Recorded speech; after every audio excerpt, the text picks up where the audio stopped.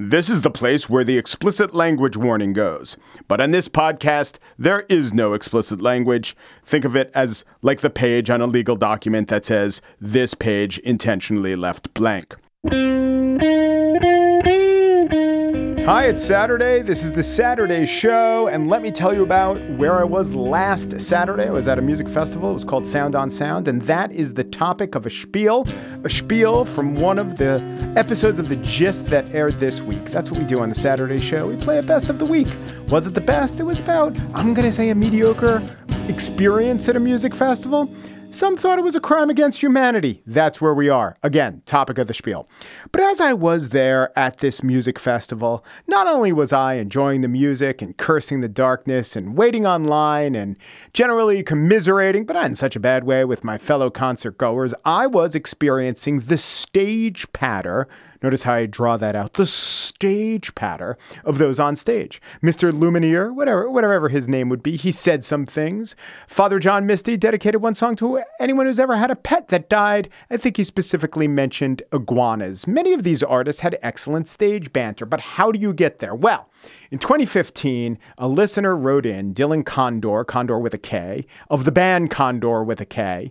Dylan's a good musician, great musician. He plays guitar in Broadway pits, but he has his own band. And he says the music part of it's good. The recording is good. The doing it live is good. It's the talking between the songs. He noticed I have, if not a gift for gab, then a penchant for patter. And he hit me up and said, Mike, how do I become better? So I said, well, I don't know. Why don't we pair you with someone who is excellent on stage, someone who weaves a web of words effortlessly, although it's not effortlessly. So we got the singer-songwriter Sharon Van Etten into the studio. She sat down next to Dylan, and she became for him in that moment what we called the banter mentor or the bantor mentor. It should be the banter mentor, but you got to pick one and go with it. So now we will begin with a spiel about a music festival that was widely criticized, and then go to an old interview from June 2015 with the bantor mentor.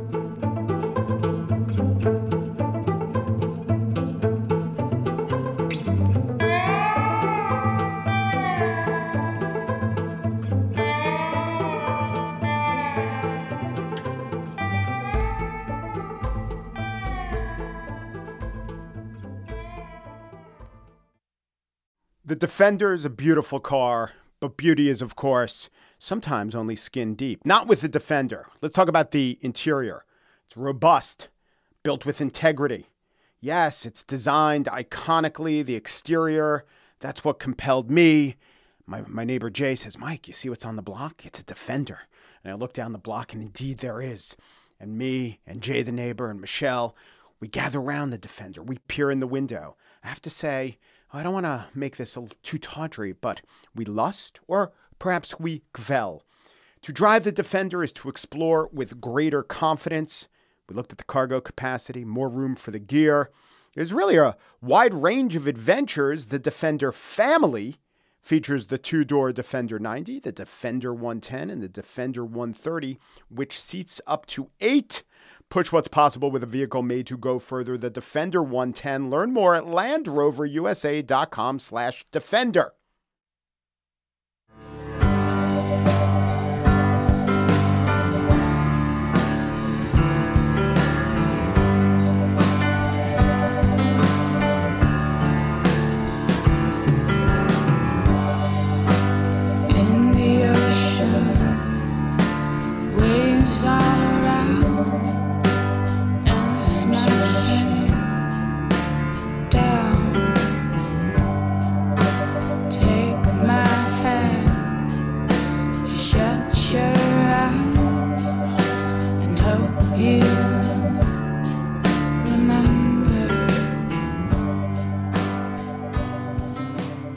This, what you are hearing, is singer-songwriter Sharon Van Etten. The song is called Just Like Blood. It's from the new EP, I Don't Want to Let You Down. And sorry, Sharon Van Etten fans, that's the last we'll hear from her singing, but she's sitting next to me. Hello, Sharon. Hiya. How you doing? I'm great. How are you doing? I'm good. Let's hear a little of an up-and-coming artist, young kid, new on the block. His name's Dylan Condor. His band is Condor. Here's a song called Hostage. I know what you're used to, and I can't refuse you. can't will this heart of mine to break. And Condor's Dylan Condor is here too, next to me, next to Sharon. Hello, Dylan. Hey. And fans of the Condor, I apologize to you too. We're not going to hear the dude sing at all. In fact, we're not here for the singing portion of Musicality. We're here for the talking portion. Dylan, you got in touch with me with an interesting request, as I remember. Tell the audience what you reached out in asking. I was listening to one of your spiels, I forget which one, and it occurred to me that I'd had a few shows in a row where I came off stage and thought the music went great and the banter went terribly. Bad banter. And I noted that your elocution style is very snappy and quick. So I think I tweeted something at you like, you inspire me to improve my banter. Yes. And because I am an egoist, immediately I said to myself, I'm gonna Cyrano de Bergerac the kid. He'll have a little thing in his ear, maybe Bluetooth technology, and I'll tell him what to say. But then I said, who am I to do it? How much stage banter have I done? Forget me. Let's pull in what I call a banter mentor, and that's you, Sharon. I have heard that you're excellent at the banter. I have been working on it for a little while, but you can always have a miss. You know? But I think when one gets into music, it would seem to me one of the last things that one thinks of. It's like, all right, I'm going to write my songs. I'm going to play my instrument. I'm going to be good at that. I'm going to even work on my live performance. And then it's like, holy shit, what about the stuff I say in between or beforehand? It seems like the last thing you ever even think of. It can be pretty intense when you're tuning guitar and then it's just the silence on stage and the people looking at you to say something really clever. Yeah, the multitasking. Yeah. And there's a desire to be clever but also authentic. I don't want to sound like I wrote shtick. Right. You know? Yeah. But Sharon, if we charted your career, if we saw tapes of you early on, were you less good at stage banter than your fans tell me you are? I was terrible. Okay. It started off like, I had severe social anxiety moving to New York, and I started playing solo classical guitar in front of bar crowds. And that is like a sitcom waiting to happen anyway, But Right. I had a haircut where my hair was in my face, and I just got a little whiskey drunk and would play. And every now and then I would yell at people, but then, I would say one or two things that I felt like my music summed it up to see what people thought, because I really at the time thought my goal was to make people cry. And so I would tell them, I'm going to make you cry. I want to make you cry. But that was all I would ever be able to say. But then it started, I played at a place called Zebulon a lot, RIP in Brooklyn, which was one of my favorite places. And they had a very intimate crowd, and half of the room used to be with my friends or my families. And you could actually talk to people. And I felt like that's where I started learning how to engage people and have it feel more of a conversation where you're all on the same level, as opposed to you're the performer and they're the audience. It's a room full of people that want to know you if they don't know you. Right. That seems also, I would say, to fit in with your style, right? If you're glam rocking out at an arena, you can't do that. But also you wouldn't want to do that. Right, because you have this image. Yeah. But, that's one thing I'm still learning how to be as an adult, as myself, and letting people know who I am that's all part of it to me. So, Dylan, I know you want to get better, but have you lit upon any strategies? Do you pre-write? Do you think about a patter about what a song means to you that you try to say every time? The last gig, I thought of a few things that would be easy to be off the cuff with while tuning. Okay, here's the thing. If you pre-think about things that are easy to be off the cuff with, that's not being off the cuff. Right. Yeah. To simulate off the cuffness. Okay, right, yeah. But as far as talking about what the songs mean to me, Sharon, do you find that really like a tough nut to crack? I'm still figuring it out, because some people love it and some people are like, let's talk more rock, which, Right. that gets really annoying. But sometimes people really want to know. And that, again, it's knowing your audience, because I feel like Sure. that changes every night. And it takes me probably until mid-set to really get their energy. And then you can see, am I serious or do I start joking? And I think there's two different kinds of banter, too. And so will one show be like mostly jokey banter? How do you decide what the mood is? Well, what you're getting back from people, sometimes they're seated and sometimes it's an older audience, sometimes it's kids, sometimes it's at a bar and people are drunk and rowdy, and how do you tame that? I mean, it really depends. Yeah. I think I have a leg up that 60% of my crowds are still my Facebook friends. So the Okay. crowd work thing would be pretty easy as a way to connect with the audience, since I'm already connected to a lot of them. Because you were just saying you had a show that you felt like it was your worst banter yet or something. Tell me again. I'm sorry. Yeah, the time that I tweeted at Mike was after a particularly bad show, and I actually sent them some clips masochistically. All right, let's play a clip. Let's diagnose it, Banter Mentor. It's one of the better arrangements of one of my songs that we have, so naturally I was like, well, let's just do a different arrangement on this gig. I'm a malcontent.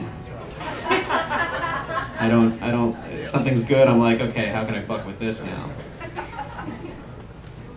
In all areas of my life. Oversharing. Like there was a gem, there was a germ in there that if you had been succinct and gotten out and been a little more self-confident, they'd have gone with you. But maybe you felt that the hole you were digging was a little bigger than it was. What do you think, Sharon? Yeah, I think that's a song that you're going to be able to learn how to talk about better as you go. I mean, I think what they were responding to was your self-deprecation, which also humanizes you, which I think is a good thing. And that's maybe why they ended up responding like that. It's quite possible I overdo the self-deprecation. It's kind of a default. Even that just now was a self-deprecating remark, wasn't it? Well, it could be terse over length, you know? If you go in saying, I don't know, might this work? I'm going to say 2 sentences max about every song.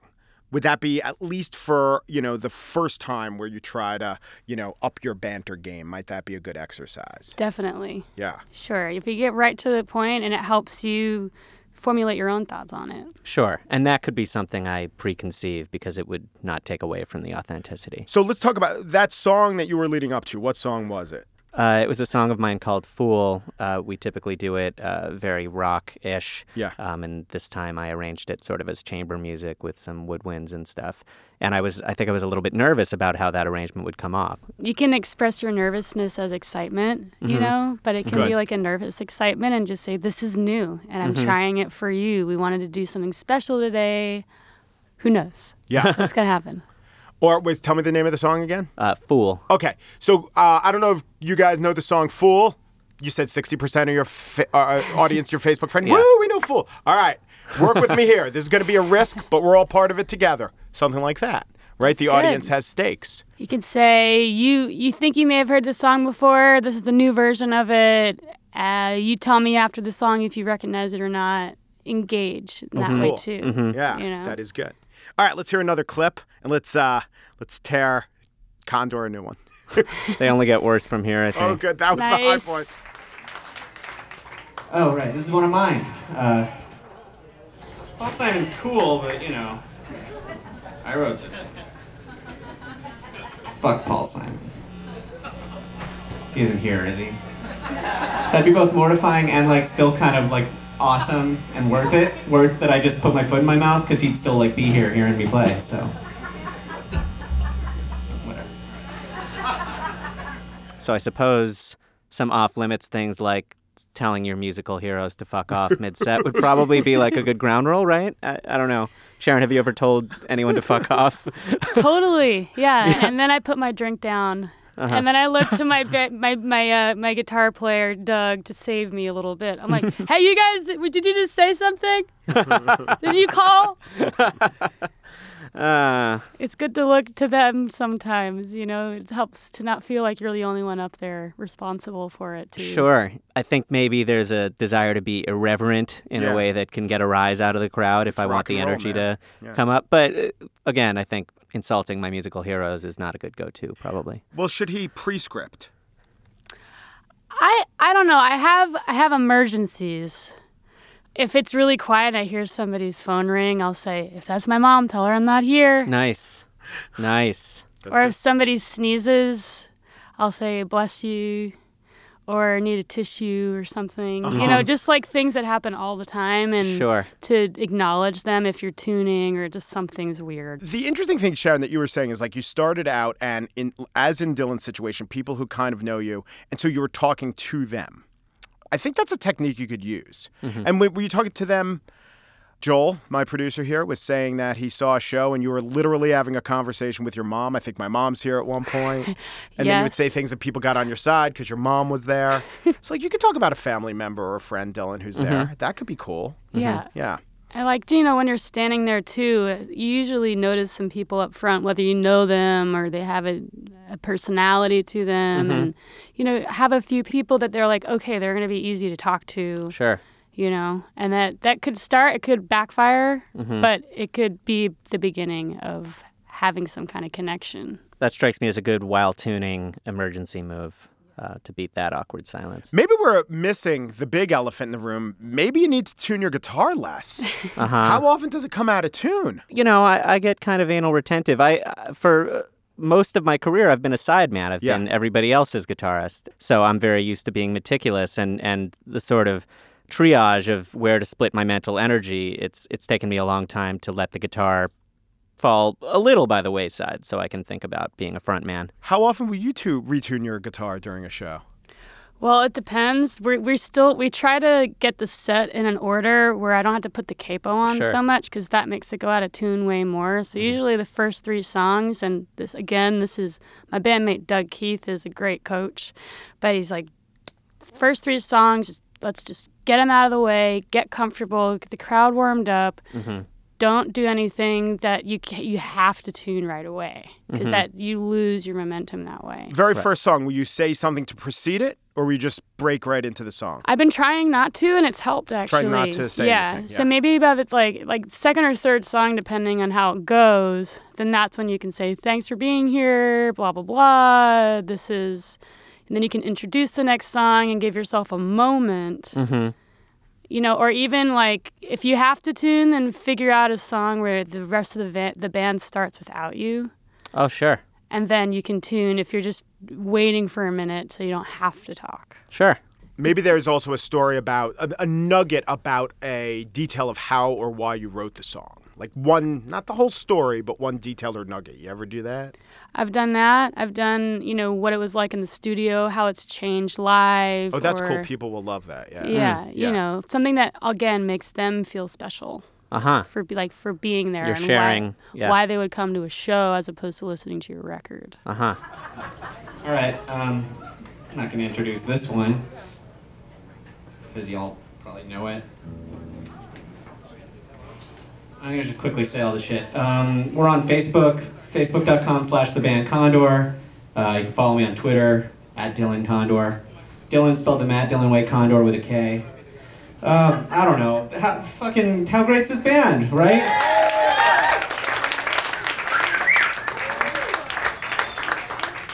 Thank you all for coming. We're going to take a break from live shows and make an album, so I'll bother the shit out of you on Facebook and whatnot about and pre-order and help me fund it and whatever. All right. Cool. Man, your stage banter is like a David Foster Wallace novel. I mean, it's got notations and it's got footnotes and there's the meta conversation going on. I'm a big DFW fan. Yeah. Oh, God. So, do you do that?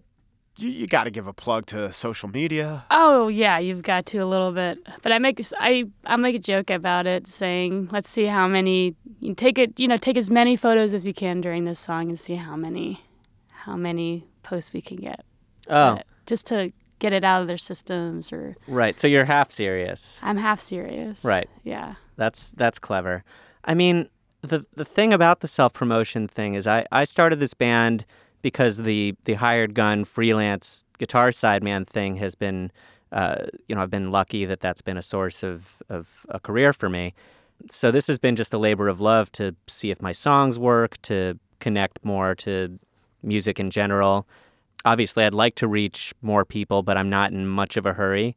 I don't know if that's a thing to say on the radio. Well, no, it's a hard thing to do, whatever you really want from it. You know, just to ask people for. Right, I still money and feel pretty support. bashful about that. Yeah, but you're creating something that people obviously appreciate, and you're creating it, and you want to make an album because you want to share it with them in a different way that they can hold on to. And that's something they'd be excited about.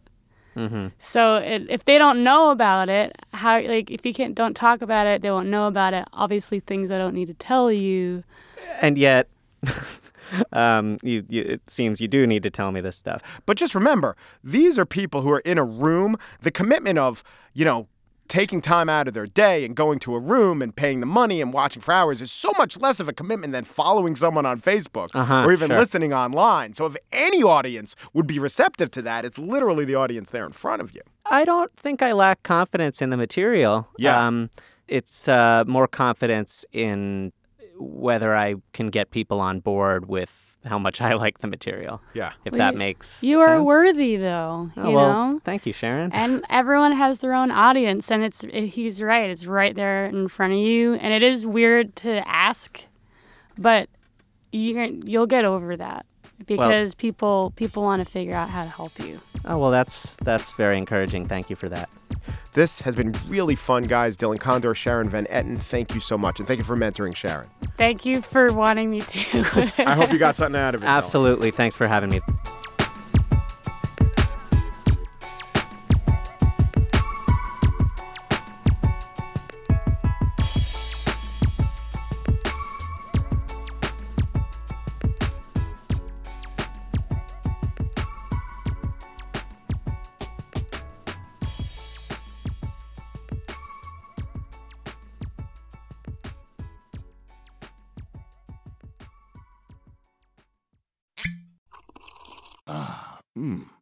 The first taste of rare bourbon you finally got your hands on. That's nice. At Caskers.com, we make this experience easy. Caskers is a one-stop spirit curator with an impressive selection of exclusive, sought-after, rare, and household names in the realm of premium spirits and champagne. Discover the top flavors of the year now by going to Caskers.com and using code WELCOME10 for $10 off your first purchase. Get $10 off your first purchase with code WELCOME10 at Caskers.com. And now the spiel. I'm standing in a field of strangers under the night sky. We're all facing the same direction, awaiting the arrival of a dark-clad chanteuse who will appear to spin tales of enchantment and landslides, challenging us all to shatter our illusion of loves. It was Stevie Nicks. Rock on, gold dust woman. Take your silver spoon, dig your grave. We were there to see Stevie Nicks, and the mood was festive. Makes sense, it was a festival. The crowd was much younger than Stevie, but not young, which is fine. I'm getting older too. This was the culmination of the first night of the Sound on Sound Music Festival, Bridgeport, Connecticut. That night, a dozen bands played: the Lumineers, Father John Misty, Band of Horses, and of course Stevie. This inaugural outdoor festival for Bridgeport sold not even as many tickets as this Gist episode will have listeners. But of course, to listen to the Gist, you don't have to stand outside and wait for every other listener to order their veggie hummus wrap.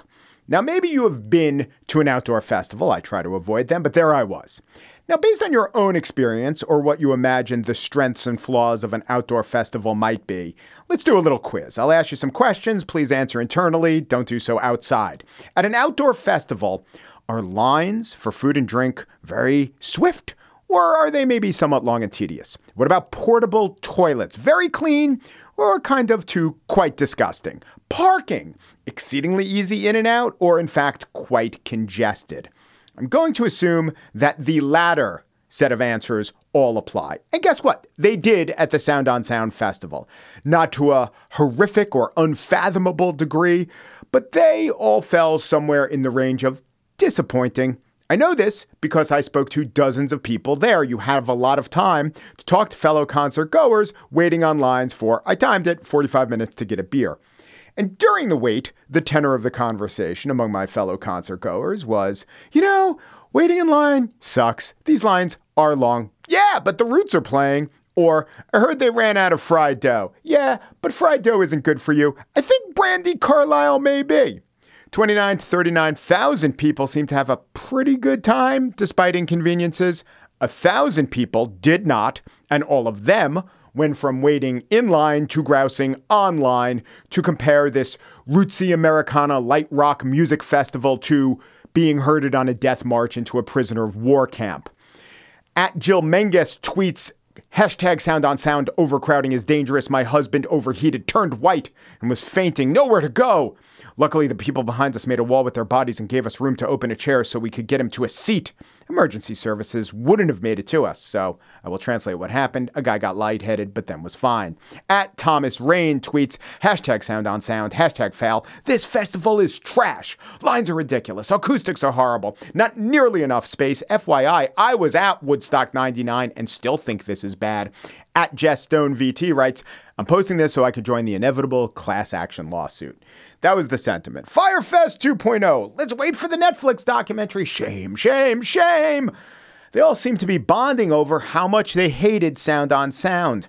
I feel kind of bad about mellowing their harsh, but I got to note that there was a really clever plan in place and it worked well. They had 2 stages there. So one could engage in setup for the next act as an act was playing, and that meant there was almost no downtime in between, just a lot of music, which prompted one social media poster to complain. They had 0 downtime in between sets. One band would finish on one stage and the next would immediately start on the other stage.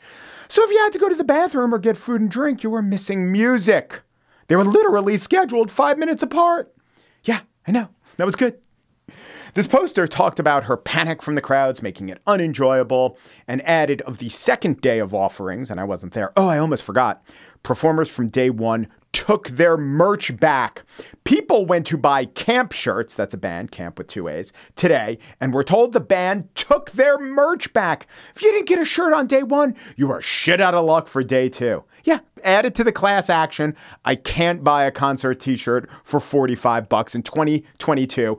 I can't fathom another way to buy merchandise. The online kvetching garnered local TV coverage. One woman who was quoted lodged this complaint. As soon as it got dark out, we couldn't see anything. I can confirm. The attendee was quoted on a local Connecticut TV station. I noticed the people that local stations quoted with complaints were all recorded over Zoom. The stations had found folks who were registering their dissatisfaction on social media, reached out and asked them of their experience, which is fine. No critique there. Well, the people were critiquing, not my critique of the stations. But whenever these same stations and these same reports showed any footage of the actual event that the news crews who were there in person recorded, this was always the sentiment. The acts that I saw today were pretty much amazing. The way that they organized it today was also amazing. I know that there were a lot of concerns from Saturday that they addressed. I'm pretty impressed by what they've done here. You know, for this being the first year, I feel like it's impressive and the lineup is incredible. Bands were killing it. You guys did a great job. I'm not cherry picking or turd plurking. The most outrageous complaints. Things apparently did improve on Sunday, but on Saturday, the comments were running 99-1 in scorched condemnation of what in actuality was an overall pleasant but flawed music festival. But that shouldn't surprise us because most of life, most of actual life as lived, is somewhere in between pretty good and kind of flawed. That's the actual ceiling and floor for the overwhelming majority of what we do and experience. It's all bracketed by pretty good or kind of flawed. But the expression of this experience, especially online, is rapturous or calamitous.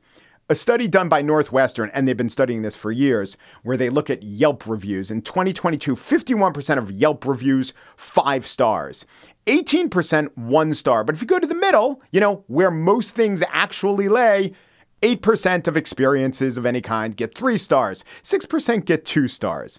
And yes, we all know about the polarizing nature of social media, but it takes an experience like this to emphasize just how warped our impressions are. At the festival, if one were to start railing about how horrible the festival was in the middle of other people at the festival, he or she, the railer, would be greeted with, kind of uncomfortable nods and avoidance. All right, yeah, we all see the lines long. That is, in fact, how I learned that your 3rd grade class did a choral arrangement of Landslide. We had a lot of time to talk. But yeah, don't sign me up for the lawsuit.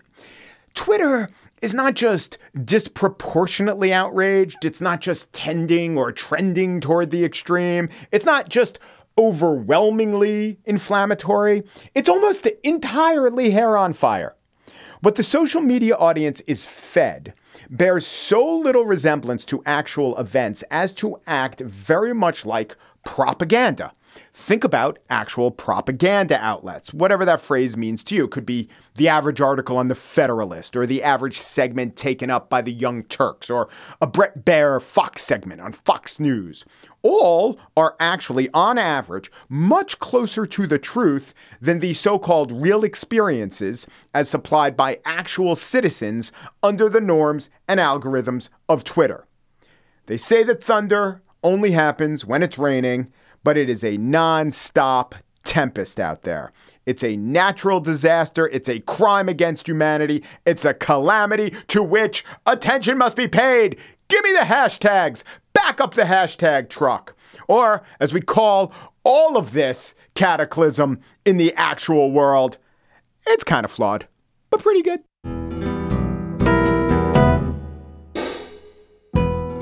And that's it for The Saturday Show. Thanks to Corey Wara and Joel Patterson, the assistant and senior producer, respectively. And I will talk to you on Monday.